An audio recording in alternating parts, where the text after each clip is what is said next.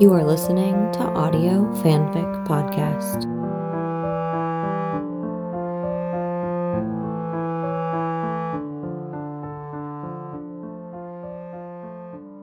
Drown by DarlaBlack on AO3. There had only been the briefest of windows, and he had missed his chance. Of that he was sure. At first there were waves of relief so strong he couldn't feel the ground beneath his feet. She'll live, she'll live, she'll live, pulsing in his veins with each beat of his heart. It was enough. It would be enough. It should be enough, he told himself. And then he sobbed into a bloody photograph of the long-gone happiness of his childhood and realized that it wasn't. There was always more he had to do, and now that she wouldn't die, he'd have the strength to do it. He watches her open to him. He watches her fill back up with life, with a joy he hasn't seen since their early days. And he feels her press closer to him with that openness. Here is life, and she is going to live it. Here is Scully's love, and he turns it away. She brings him wine and cheese. He runs. She makes a sex joke and sings him to sleep, and the next day they drive home as if nothing has happened.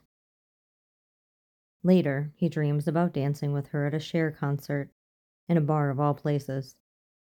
In the dream, he pulls her body flush against his, and he smiles at her with the depth of knowing, and with the absurdity of their circumstances, and most of all with love, while they hold hands to hearts in the smoky room. But when he wakes, he is sweating as if it were a nightmare. He is hard as a rock in his pajama bottoms.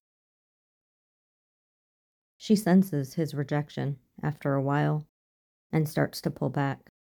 Her feet touch the ground again, as his did too soon, and she remembers that although life is a gift, it is terribly, terribly hard.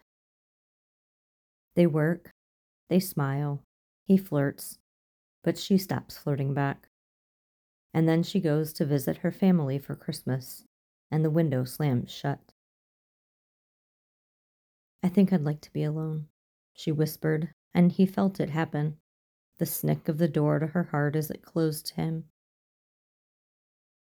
She heard him step away and sighed in relief when he was gone. She would let herself have this, and nothing else. She would kiss the sweaty forehead of her dying daughter, hold the chubby hand that was the weight of everything she would never have, and send this baby, with all her others, into the darkness of unlife alone. Dana Scully felt rebuked for opening herself to even the merest possibility of motherhood, and to the possibility of love as well. She'd regained a chance at life. How dare she ask for more? Just an hour after Emily slipped away, she got a call from her mother. Tara was in labor. Death for life, she supposed. Scully signed some papers, dialed Mulder's number, and wandered to meet him with two dry, salt-crusted eyes. She felt like the cold hand of the undead, brought back from the edge of the grave, but scooped empty of life, reeking of sterility and gunmetal and blood. Mulder touched her arm, but she barely felt it. Will you take me back? Her voice flat. Yeah, he said. Scully, But he was stopped by the sharp look in her eyes. She would take no comfort now. He dropped her at her brother's house and returned to his motel where he cried for her, the first time in this new year. Inside Bill's living room, alone again, she stared at the Christmas tree lights until they blurred and became a white wall of fire. She wanted it to burn her, but instead, she fell into cold sleep. When she woke, she was an aunt, but no longer a mother. He brought flowers and kind words to the funeral that Scully felt was something of a burden on her family. Perhaps they thought she was selfish for arranging it when they had so much to celebrate. Who was she, who had barely known this child and given her away so quickly, to demand this ritual? They planned a christening. She planned a funeral. But Mulder, who mourned all lost little girls so fully and selflessly, understood. He may never forgive her for being so ready to leave him, but he understood her need to grieve.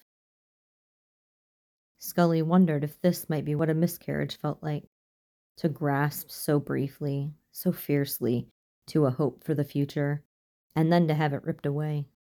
She would never have the chance to know, she thought, to confirm the comparison. Back at her brother's house, there were casseroles, brownies, a jello mold. Scully thought, morbidly, that they should have had the christening on the same day, and made it a twofer. She ate nothing, but knocked back enough of Bill's good scotch that her stomach burned, and she finally felt warm. Mulder hovered in the corner, looking constipated. She sat on the couch getting drunker and accepting half-hearted declarations of sympathy until she couldn't take it anymore. She stood too fast, and the room spun, but Mulder was at her elbow in a second. "I want to go home, Mulder," she said into his bicep where her face had landed. Into her ear, quietly. "Do you need to go up and lie down?" She shook her head, red hair rubbing, static clinging to the front of his suit. "No," she said. "I want to go all the way home." "Can you pack your bags?" "Already packed." "Okay, I'll get them. Will you stay here?" She shrugged and tried to get a hold of herself. She combed fingers through her hair and watched the room dip and sway around her. Maggie's eyes found hers across the room, and Scully looked away in half shame. "Dana, are you all right?" Her mother had somehow appeared at her side, looking concerned. "I'm fine, Mom. I need to go."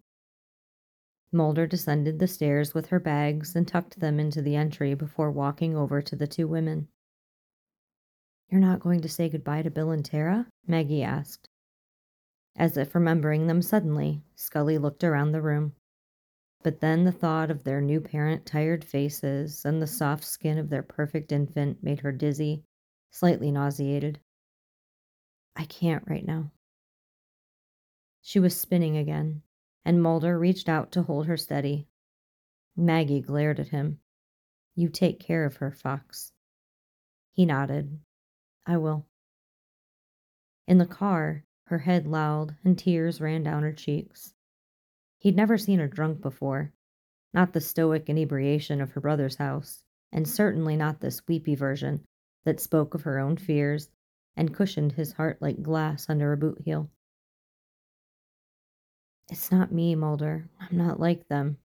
It's not for me." "What are you talking about?" "I can't do it. I'm all wrong for it. My hands are for dead things, not for babies." "Scully, you were right. You were right. It's not meant to be. I can't go to brunch and laugh at empty jokes and buy onesies and pretend I don't know what a corpse smells like. I felt like a fucking monster in that house, Mulder. Like the goddamned angel of death." And a sob slipped out after her last words. His jaw clenched and unclenched as he drove. He had no idea what to say, so he let his hand rest on her black-clad knee. She was all the light he knew, but he had still tainted her with darkness like a bottle of spilled ink. "Maybe I don't deserve it," she said, almost under her breath. He felt his stomach muscles clench, as if he'd been punched, and a rage flew through him at the world, at himself for the part he played, for making Dana Scully ever doubt herself. But he said nothing, just drove them back to the motel. Scully threw up in a trash can and then collapsed onto his motel bed. Mulder took the bin away and came back with a glass of water and a wet washcloth. He sat in the nook created by her bent knees and ran a hand over her back. She sat, dabbed her face and lips with cool terry cloth that felt rough and good. She drank all of the water, knowing how much she'd need it. After a minute, when the room had slowed its spin, she tucked herself up against the pillows again. Mulder pulled her shoes off and draped the bed's throw blanket over her. "Would you have quit?" he asked, not really expecting an answer, and for a moment he thought she'd already fallen asleep. But then she said, "If it meant I could get even one thing back that they'd taken from me, yes. Wouldn't you?" He opened his mouth to agree, but then bit it back. It would have been a lie. He wasn't sure there was much of anything that could make him quit. "It doesn't matter anyway. They never would have let me have her." Her voice was tired, too exhausted for hope and for pointless speculation. Mulder took his things to the bathroom and changed out of his suit. He eyed the empty space on the bed, but took the armchair instead to work. Her voice startled him. "You should have told me." "What?" "You knew something. You knew what they'd done and why." The ova. The Crawford clones with red hair, bodies in green tanks. They're our mothers. Shame gripped at his guts. "No, not why. Not really," he said. "You said you knew there were children. My children. It's my body they violated, Mulder. My future. My life they ruined." He couldn't see her face, but he could hear the tears in her words, and the quiet rage. "You didn't have the right to keep that from me." He had the same terrible impulse he'd had after the Durst case, to tell her that it was his life too, but he knew he'd lost any right to that claim, so he just said, "I know," and waited for her to fall asleep. He swallowed back his further omission. The little vial in a Fairfax cold storage facility marked Scully, Dana Catherine. When her breathing slowed, he dialed the airline and booked their flight back to Washington. 2 weeks later, after they've rescued a pair of teenagers from the Michigan mud, he confesses everything into the basement elevator while she stares on, incredulous. She takes a vacation, and he's sure it's a dry run for leaving him. He can't help his desperate flirting, his selfish need to throw everything he can at the possibility of making her stay. But for her, each joke is like a swallowed needle, a stab wound from the inside. 2 weeks after that, she invites him to lunch, where he's sure she'll break the terrible news of her departure. But instead, she does something different, but which amounts to roughly the same thing. She asks him to father her child. Her fingers tremble over a Caesar salad, and she pretends there are other options, other possible donors, so she can swallow any bites at all. If she can't have him, perhaps she can have his child.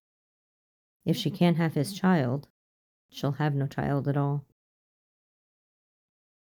He's so fucking selfish that he wants to say no. He wants to hold her to him like the deflating life raft of a drowning man. The harder he squeezes, the more she slips away.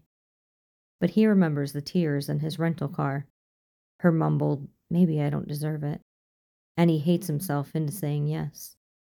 A baby will split them apart, he thinks, but he jerks off into a plastic cup while remembering the sound of her "oh gods" as she watched the genocidal inferno unfold in her stolen memory, and he hates himself more.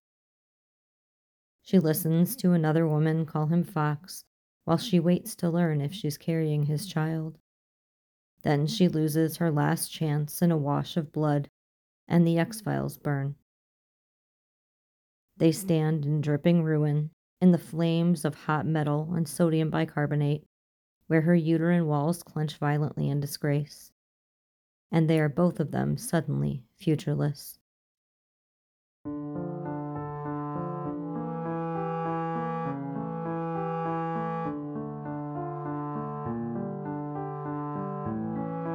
If you like this story, please follow the link to the writer's page and leave some love. Kudos, comments, or subscribe. They'll love hearing from you.